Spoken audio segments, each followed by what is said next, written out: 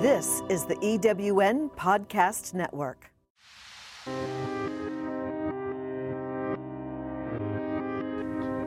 If you're someone that feels like you have a lot to say, but either you're afraid to say it, or you just feel like you're not being heard, then meet Carrie MacArthur. Hi, I'm Carrie. If you have ever felt like you're invisible or that you want to be invisible, like you've lost touch with who you are, I just want you to know that I understand. I was there, and I have spent the last 6 years of my life reconnecting to myself, my power, and my purpose, and now it is my passion to help you to dare to find your voice. So if you're ready, say I'm ready. I'm ready. Welcome. I am here today with Dr. John Porman, and I met you, John, back in, has it been 3 years ago now? At a eWomen Network event, right? It was a small event. There were 4 of us, and I was kind of shocked when I got there to find that there was a man in my women's group. But quickly we just hit it off. We connected. That whole group had such a synergy, right? And there was just such a heart and a power there in that group. And John, I was very touched with your vision and your passion about what you do and what inspires you. So what I know about you, I've met your lovely wife, Jen, and the two of you together are a powerhouse. You have a chiropractor clinic. You're welcome. You guys run, well, she's a physical therapist, right? Yep. And she runs my clinic, and we practice together. She runs the front and then also works in the back with me. Yeah. Isn't that amazing? Just right there, I'm like, whoa, that's just really cool because you're both, come with a passion and then you put it together. I think that's really amazing. And then also you are a motivational speaker, right? Yeah. Yeah, we've been doing that for about 20 years. And then in the last year plus, we started our legendary living retreats for couples, for individuals, for people in general, and then more recently, my wife and I are starting to compile a book because we've had people talk to us about what it is that these great couples that can stay together for long periods of time and overcome lots of tragedy and stuff. What is it that sets them apart? And so we're on a journey to do that, and just trying to find people that we can find that we believe have relationships and figure out what it takes to create a legendary relationship. So that's been kind of the word that I've used in the last 10 years is, Nike has that slogan of just do it. Mm-hmm. And it really bothers me because to me that denotes just the bare minimum. You do just enough to get by. And in our society, we do just enough of that. Like for me, you and I were just talking off the air and saying that, the news, you can turn on the news anywhere, Facebook or the local news or national news, and you can find all these horrific stories about just some horrific people doing some horrific acts to other innocent people. And yet there's a lot of good things in this world. Mm-hmm. And we get what we focus on. Mother Teresa said back in the 70s when she was asked, would you march against the Vietnam War? And she said no. They said, why? You're for the Vietnam War? And she said, no, I'm for peace. You ask me to march for something, I will, but to march against something, I won't do. Yes. So, it's kind of that idea, you get what you focus on in life. So we want to focus on what is it to create health? What is it that you do to create that health and wealth in a relationship? And it's the physical, it's the emotional, it's the spiritual, it's the nutritional, it's the mental. And so that's what we really try to focus on in like our retreats, but even every day in our clinics. Mm-hmm. That's our big goal is we try to touch people on every level we can, because as you know, that there's people that have a physical trauma, but with that physical trauma can be emotional baggage that comes along that either preceded it or now is in occurrence with it at the same time. That if you're only treating people on that physical level, you might be missing things that 5, 10 years later, 20 years later pop up and rear their head, and people can't figure it out. So that's what we try to do, is to work on the entire aspect of the human being instead of just one aspect like a lot of people do. That's amazing. There's this whole health thing, right? And I used to kind of agree sort of with the whole idea of the mind-body connection.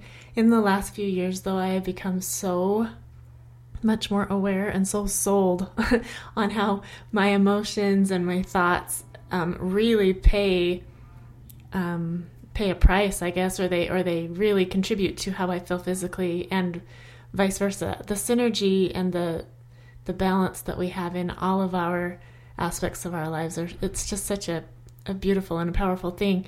And I know that has become a part of your passion.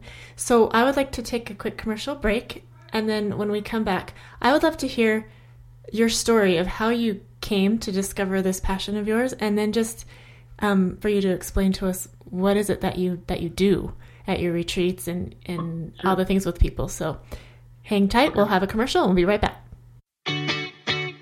Have you ever asked yourself this question? Why is it so hard to make a buck? I know I have. Hi, I'm Sandra Yancey, founder and CEO of eWomen Network. What I have discovered after going from the brink of bankruptcy to running a multi-million-dollar award-winning business is this: you can't build $1 million dream hanging around minimum wage mindsets. My mission is 1 million women entrepreneurs generating $1 million in annual revenue. So here's what I've done. I've created the mother of all entrepreneur success programs that you can access online on your time. It's called Monetize Me Now. It's a 7-module online course that is 100% my success formula, covering mindset, mission, management, motivation, marketing, and measure. Come on, take my hand and I'll show you the way to learn to earn flowing revenue for your business. Visit monetizemenow.com for details.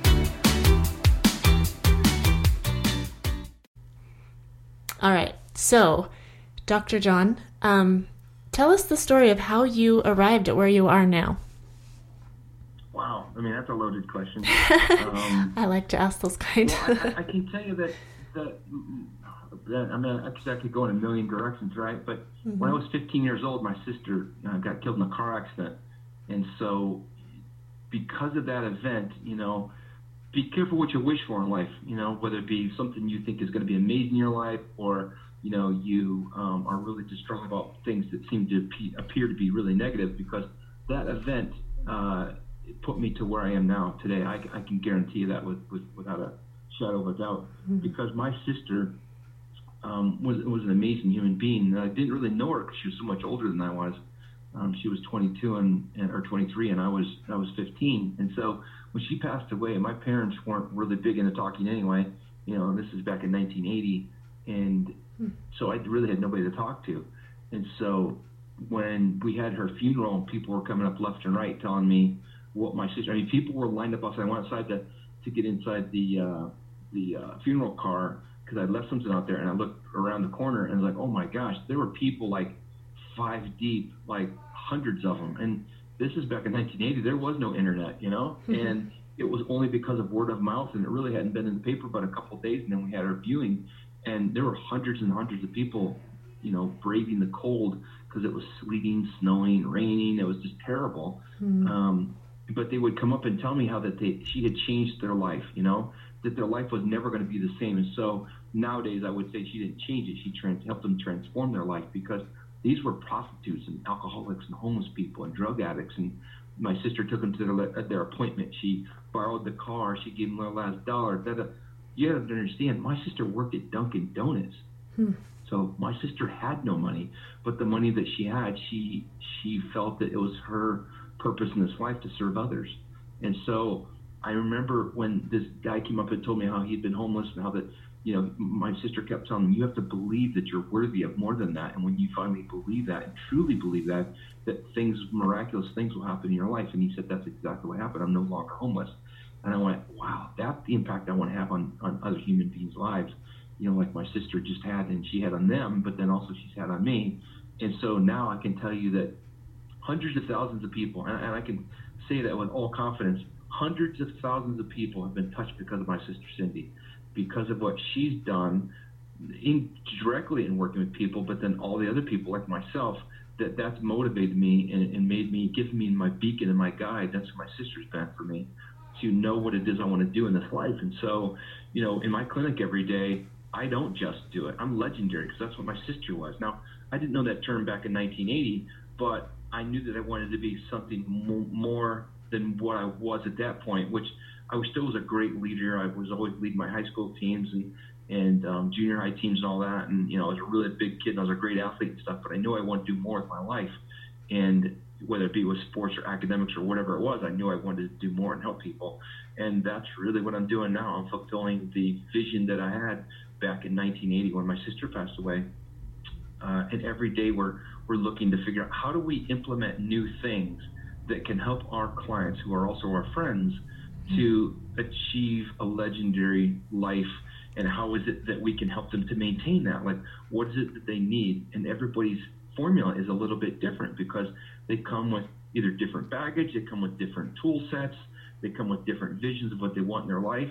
And that's what we do, whether it be in our clinic on one-on-one in that short setting, or whether it be in group settings when we do retreats, or if it's when we do our individual coaching with people. That's the whole idea of trying to figure out what they want from this lifetime, and to not be afraid and to listen to what other people tell them is or isn't possible. Because you've got to remember, at one point the earth was supposedly flat and we never put anybody on the moon, and you could just go on and on and on about all the different things that these really small thinkers would say about individuals or about certain concepts or about certain events or possibilities. And now we realize, oh my gosh, that's common sense that you could do that. I mean, Albert Einstein was being told that he was stupid, and it was just he was so intelligent that he was actually smarter than his teachers.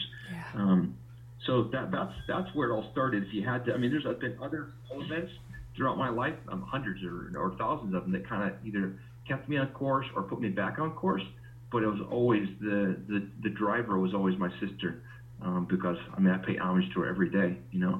I tell her I love her every day, and every day I will look at people. I look and say, if that was my sister, how would I be treating them? And that's just the way I approach every day. Wow, that's so beautiful. She was, you hear that quote, be the change you want to see in the world, and it sounds like that's what she was, and that's what sparked your heart. It sounds like the passion to be the change, to be legendary. I was just looking up the word legendary in the dictionary, and it says of or relating to the nature of a legend, so I looked up legend. And there's several definitions, but the one that I'm looking at that sounds like it's what you're talking about, what your goal is and what you're wanting to be and also help people to become is, one of them is a collection of stories about an admirable person. So an admirable person, a person who is the center of such stories, and the story of a life of a saint, especially one stressing the miraculous and unrecorded deeds of the saint. And it just sounds to me like that's, those miraculous deeds, those heart to heart, those little things that make a huge amount of difference, right? Is that what you're talking about when you say be legendary?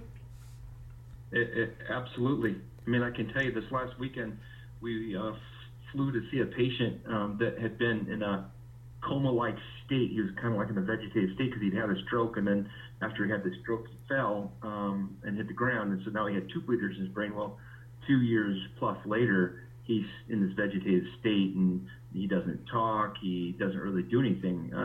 And within, I don't know, maybe 2 or 3 hours, I had him laughing. I had him carrying a conversation with me. Now, I couldn't understand all the words because the guy hasn't spoken for over 2 years. But there were some words, like I said, Fatah, where are you from? And he looks at me and he goes, Cambodia. And I had thought from friends that had told me about him, how I had met him, I thought he was actually from the Philippines. So when he said that wasn't what I didn't hear something I wanted to hear. He said it softly but loud, but I should say he said it softly but very intelligible, and you could understand exactly what he was saying. Mm-hmm. But that wasn't what I was expecting to hear. And so, we did a bunch of brainwave therapy stuff with him, microcurrent units and stuff like that we did with him, and we could literally, if he was dead asleep, I could wake him up by stimulating certain parts of his brain. They weren't on his head either. They were just on his hands and his feet, but we were stimulating his nervous system.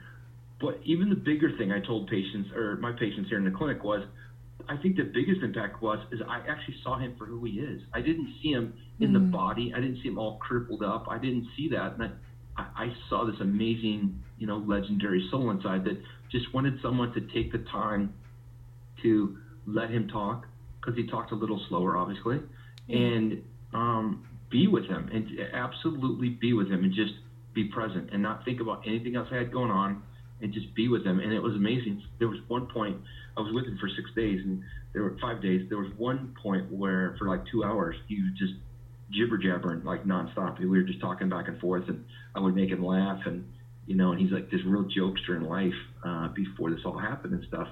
And I think that I was the first person though that actually cared enough to actually sit down, talk to him, hold his hand, and like just really get him and see him for who he is.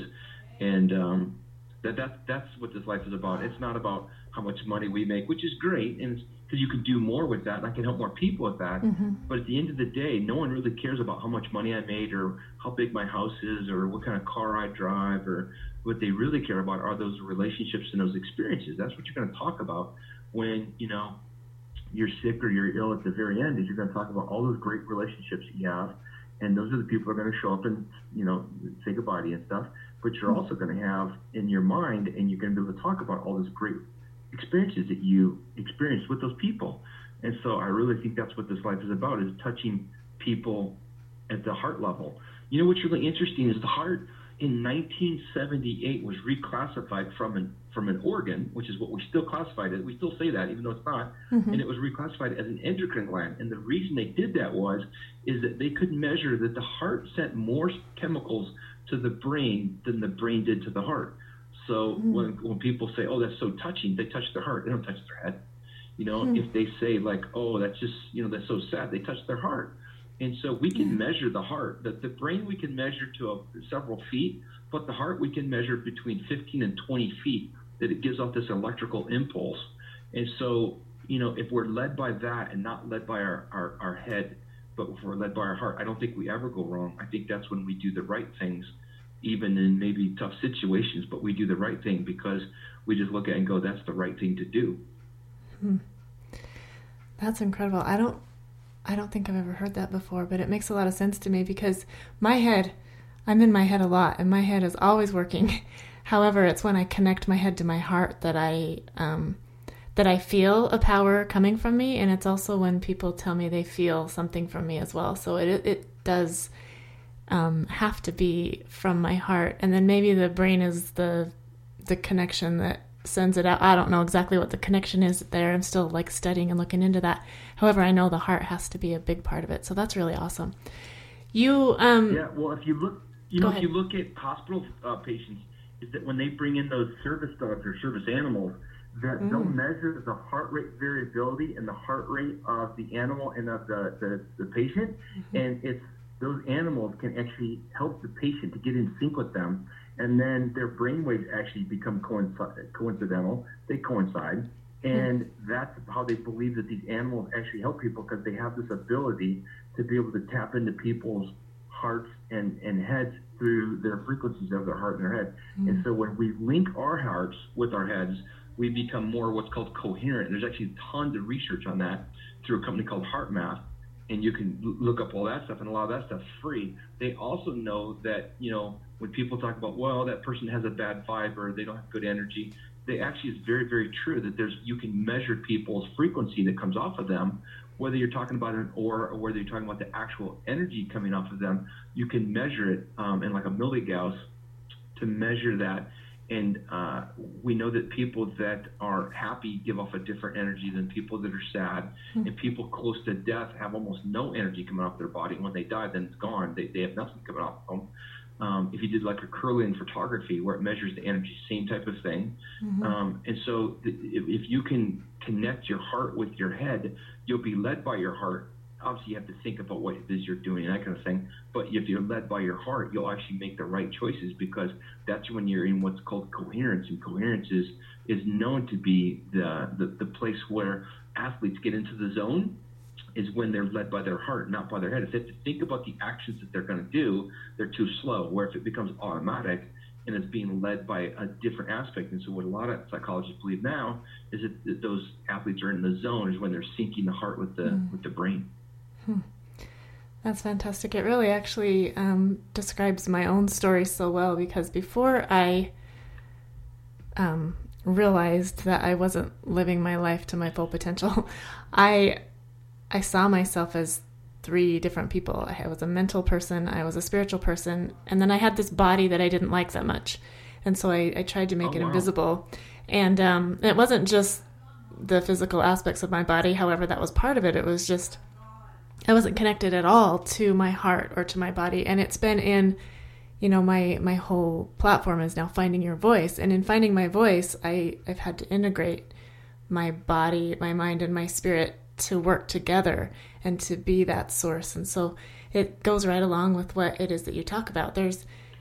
We're not just two-dimensional. We're not just linear people. We're like full power sources all, within ourselves. And so when you are helping somebody then to connect and, with what it is that you do as you work with people, are you able to describe that? How would you describe over, a podcast or an audio, like maybe give some tips or just maybe give us a picture of what it is that you do with people to help them to become legendary and to become wholehearted people? Okay. Well, I can tell you there's a couple tools that we give, almost all of our clients because they've not heard these kind of things before. And my wife, whether my wife came up with this or I don't know where, but I got it from her. So I have to give my wife credit, Jennifer Porman.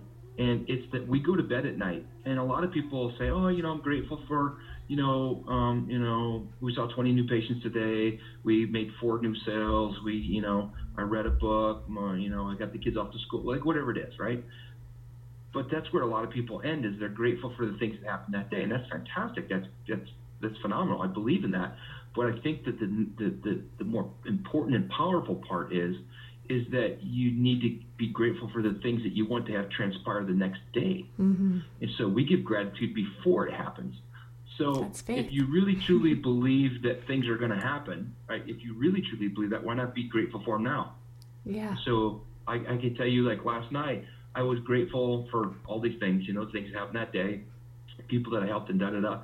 And then I said that I was grateful for the 3 new patients that would call in today, whether they wanted to get in today or whatever, and that they were people that really got who I am, that really appreciated the care that I give, and really understood the value. And so I got these 3 baseball players. They're all from the exact same team, one of the high schools I work with, and they all called separately. And they're like, oh, I didn't know you were coming. Oh, I didn't know you were coming. I didn't know you were coming.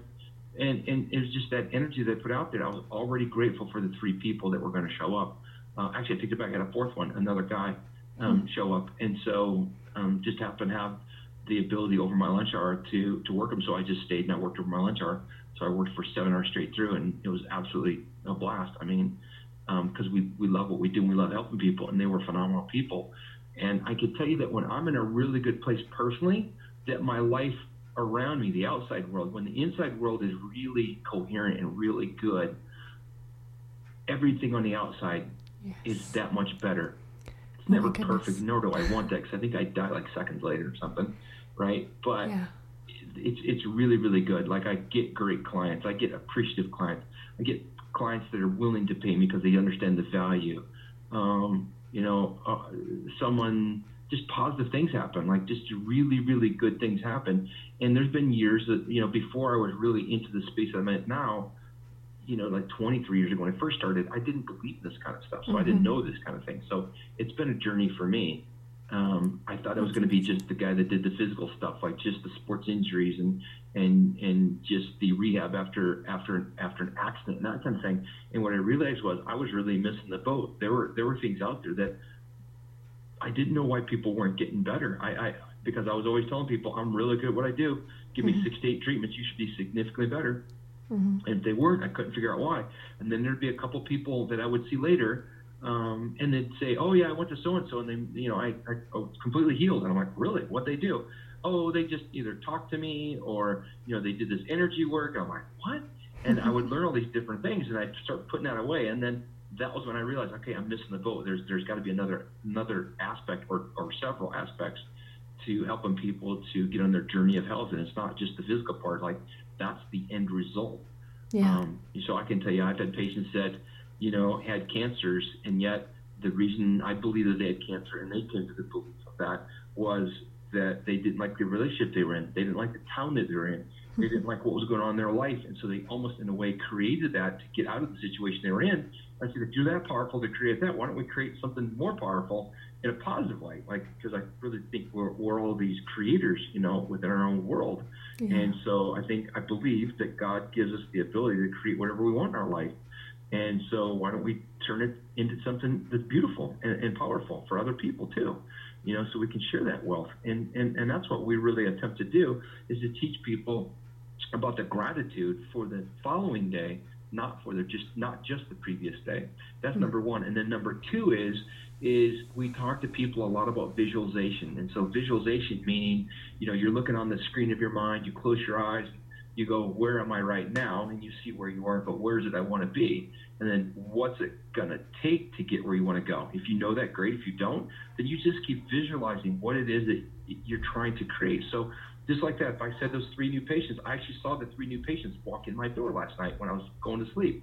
So to put them into that subconscious mind frame, it's almost like a meditative type or prayer type state. It needs to be about the last 5 minutes before you fall asleep and the first 5 minutes when you wake up, because you're in what's called an alpha state. And so your brain's really, really receptive and open to all of this information, because we know that during that period of time, whether it be prayer, meditation, if it's an alpha state, you're going to take in about anywhere from 10 million to 40 million bits of information per second. And if you are in the conscious state like I am now, I'm going to take in 10 to 40 bits, because that's the beta state. It's just, you have to have these filters, otherwise everything that bombards your brain you go crazy with. So you have to create these filters, and you have to filter things out of what you think is possible or not possible. But the way you get to make things that are impossible possible is you have to tap into the subconscious mind. And the way you do that is, like I said, is the last 5 minutes before you go to sleep and the first 5 minutes you wake up.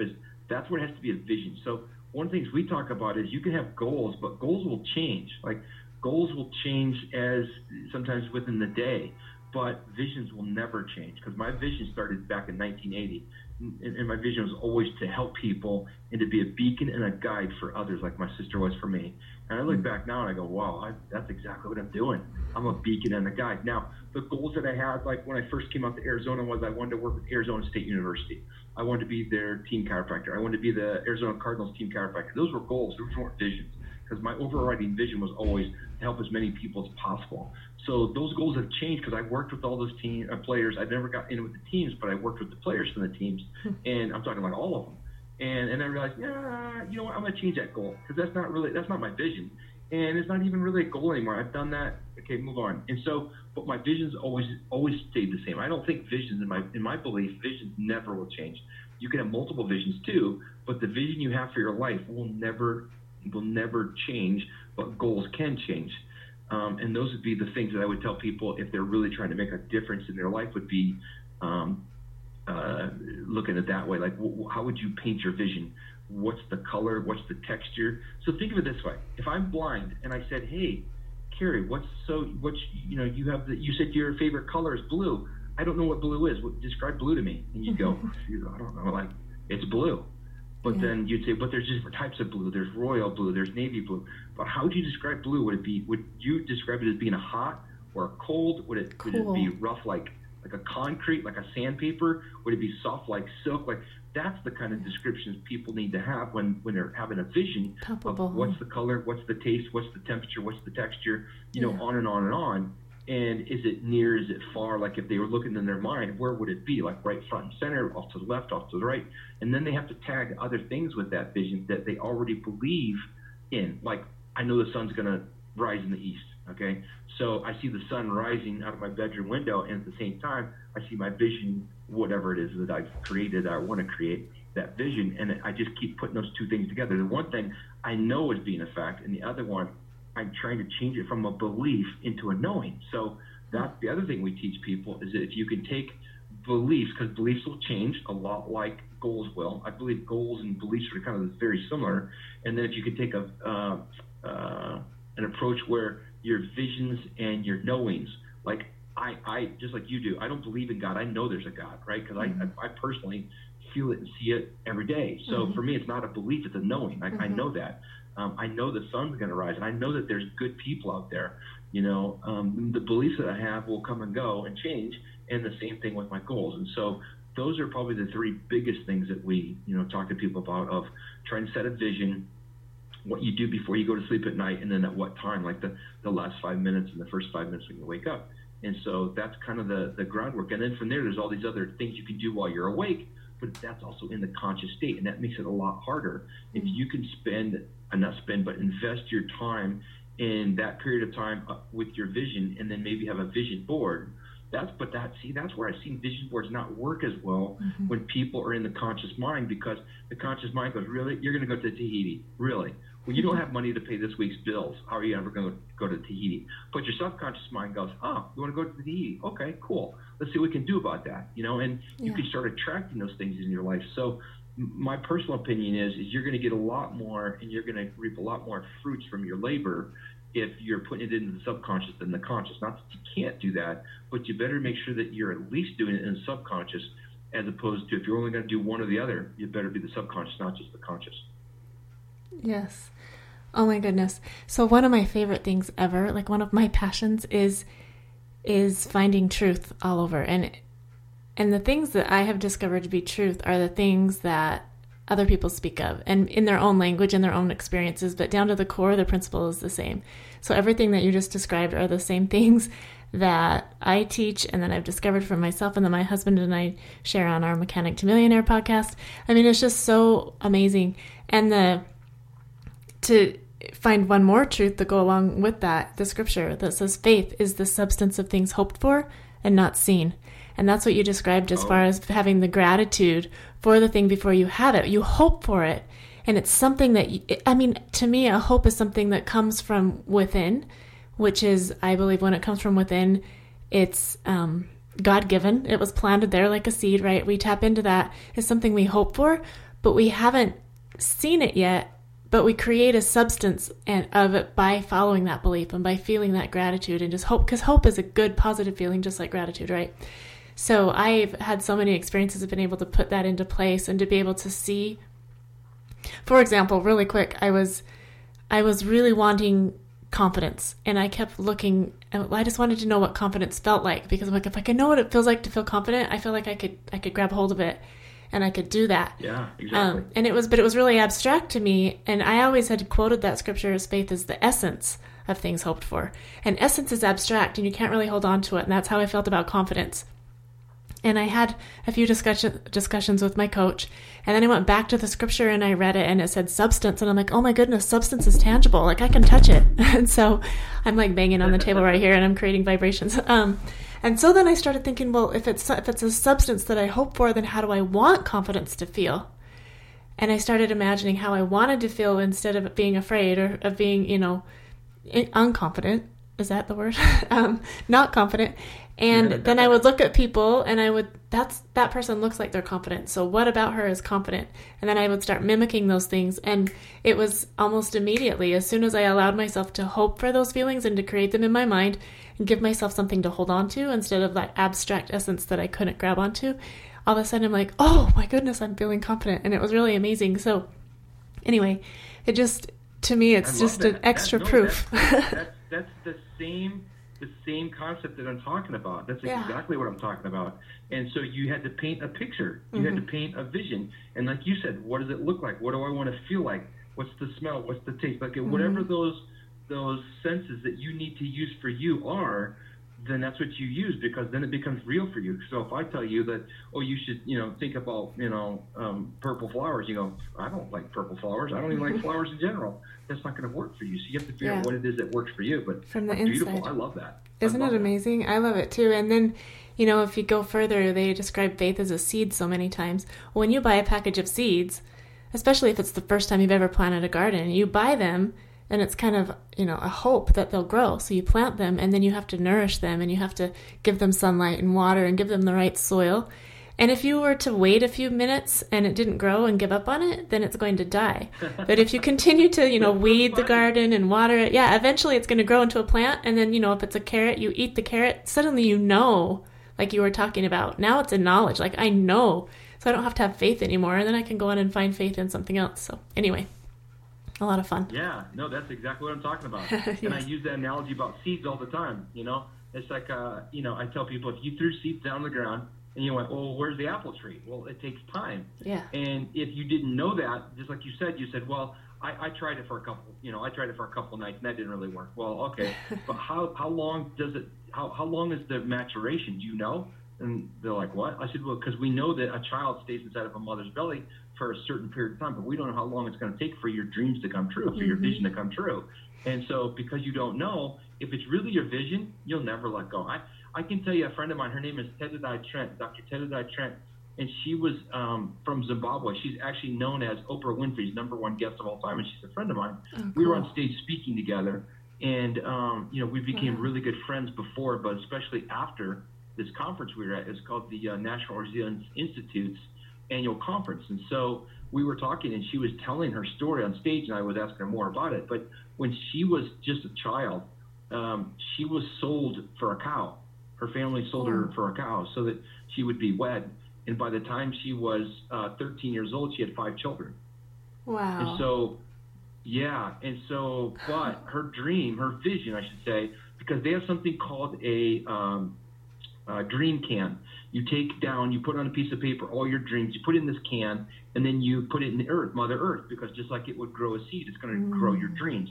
And she said every day she thought about what she wrote on that. And one of them was to go to the United States. Second of all was to get a bachelor's. Third was to get a master's. And fourth was to get a PhD.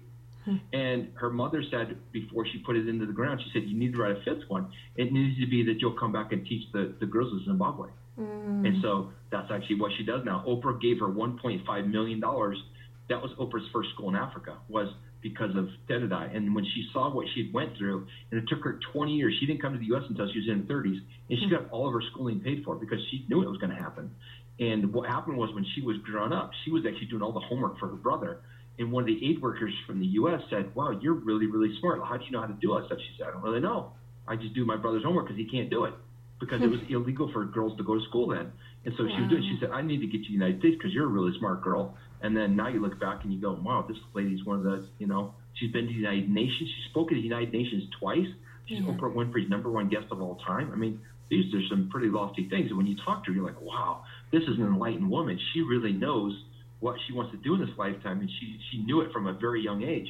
She knew very young that she was going to be this powerful woman. She just didn't know how long it was going to take. And then the cool part is all of her kids are like doctors and engineers and attorneys, and they're all really well spoken because she told them about the importance of education.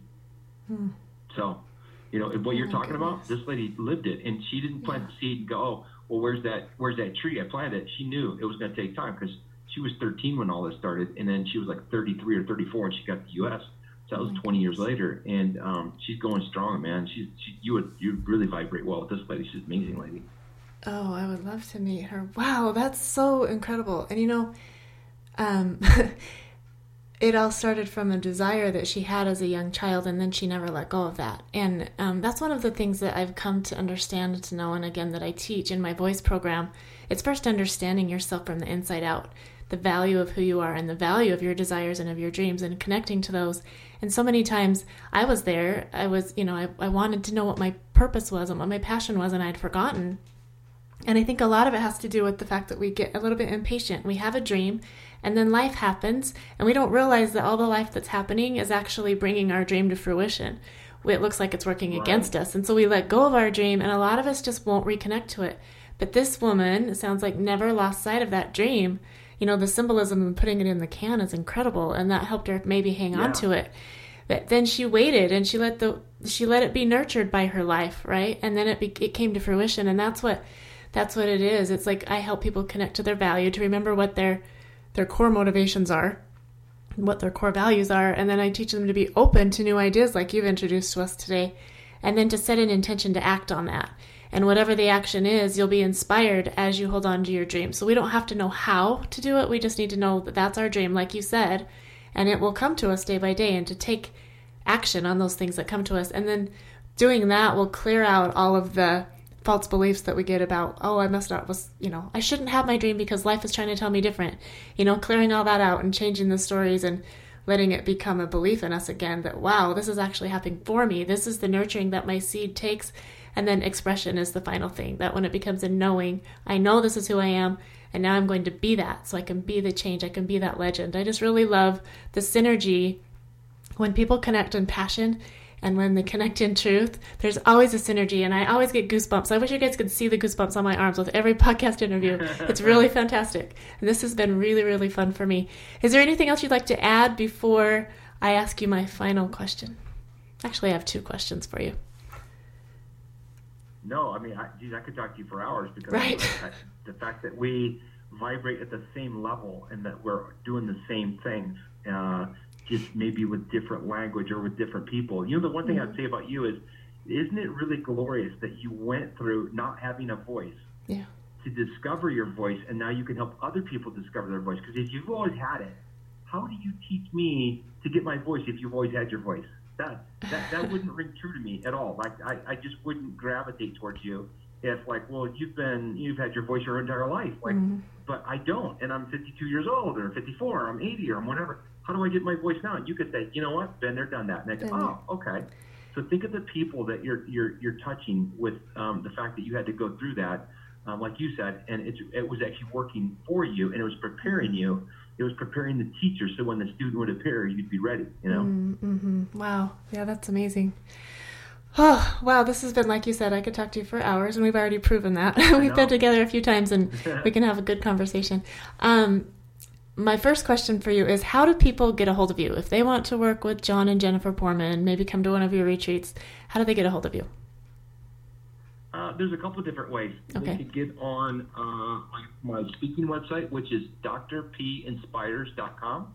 Awesome. Again, drpinspires.com. Or, you know, if they're looking for the clinic, then they could go to sportsdocs.az. So that's sportsdocsaz.com. Okay. Or if they're looking for the Legendary Living Retreats, they could go to legendarylivingretreats.com. And we have one coming up in Sedona in November.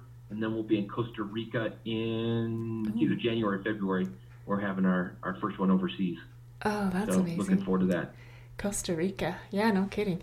Awesome. I know, right? Yes, I will put those in our show notes so that if anybody, needs to look at them, they'll be there. Thank you for that. That'd be awesome. My final question, and I alluded to this before we began recording, was for most of my life, I'll tell you where it started. I fell in love with Anne Murray, the vocalist, the Canadian singer, when I was a child. And she had a song called A Little Good News, where she talked about all the news that she turned on was always bad news, and she was just looking for a little good news. And I vowed at that time that I was going to create some kind of a newspaper or some kind of something that I could spread good news in the world. And so I like to ask my guests at the end of my interviews if you could tell us a little bit of good news in your corner of the world. Well, last night my daughter got a hold of me and told me that she goes to school full time, and she's got like a 3.7. She does really well. She's at Eastern Carolina University, and she's exercise science, but she also works about 35 to 40 hours at Starbucks, and still has a great grade point average. Still works out. Still does all these great things. But every time someone comes through the drive-thru, they're always asking for Janae. Wow. And so this one lady came through and she said, you know what, I had to ask for you. I know that you don't always work at the window, but every time I leave, I feel better because I've talked to you, that I've actually got to see you. And then give her a $50 tip, you know. And she said, Dad, I don't even care about the money. That was so sweet that she took time out of her day to go through the drive-thru just to tell me how much I've meant to her. She goes, because that's the whole deal, is that when people go through here, I have no idea what they're going through, but all I know is that when they leave, I want them to feel a little bit better than they did before they came through. And she goes, no, I don't even care about the coffee. I just care about touching people's hearts. So I'm like, wow. She gets it. She's only 20 years old and she gets it. That's amazing. That is amazing. And it's that perpetuation where the woman took the time and maybe listened to inspiration to go back and let her know how she'd been touched, will perpetuate your daughter, to keep doing that. And not to say that she wouldn't, but it just, it builds to the power of that, right? And when we can collaborate, we can work together, and we can, I know there's a word I'm looking for, we can validate each other and the gifts that we give, then it just helps us to make our gifts even bigger and more far-reaching and legendary, right? Yeah, I agree. Yes, exactly. Yeah. My goodness. Wow. This is incredible. Thank you so much for your time and for your insight and your energy. I know that everybody's feeling it through their devices as they're listening. I appreciate you. And tell Jen hello for me, would you? I definitely will. Perfect. And thank you for having me on. You bet. Do you feel like you're drowning in administrivia? Do you have a podcast you would like transcribed to repurpose as a blog or even a best-selling book? Rhonda's Virtual Office is the answer to the freedom you crave so you can get busy doing what you love. Let Rhonda's Virtual Office give you the relief you need. Visit rhondasvirtualoffice.com and get some peace of mind today. Rhonda's Virtual Office is the go-to transcription service for EWN Podcast Network.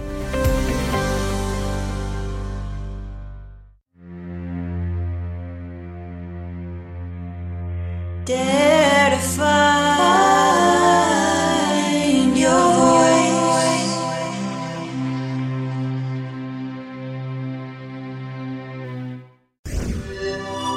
This is the EWN Podcast Network.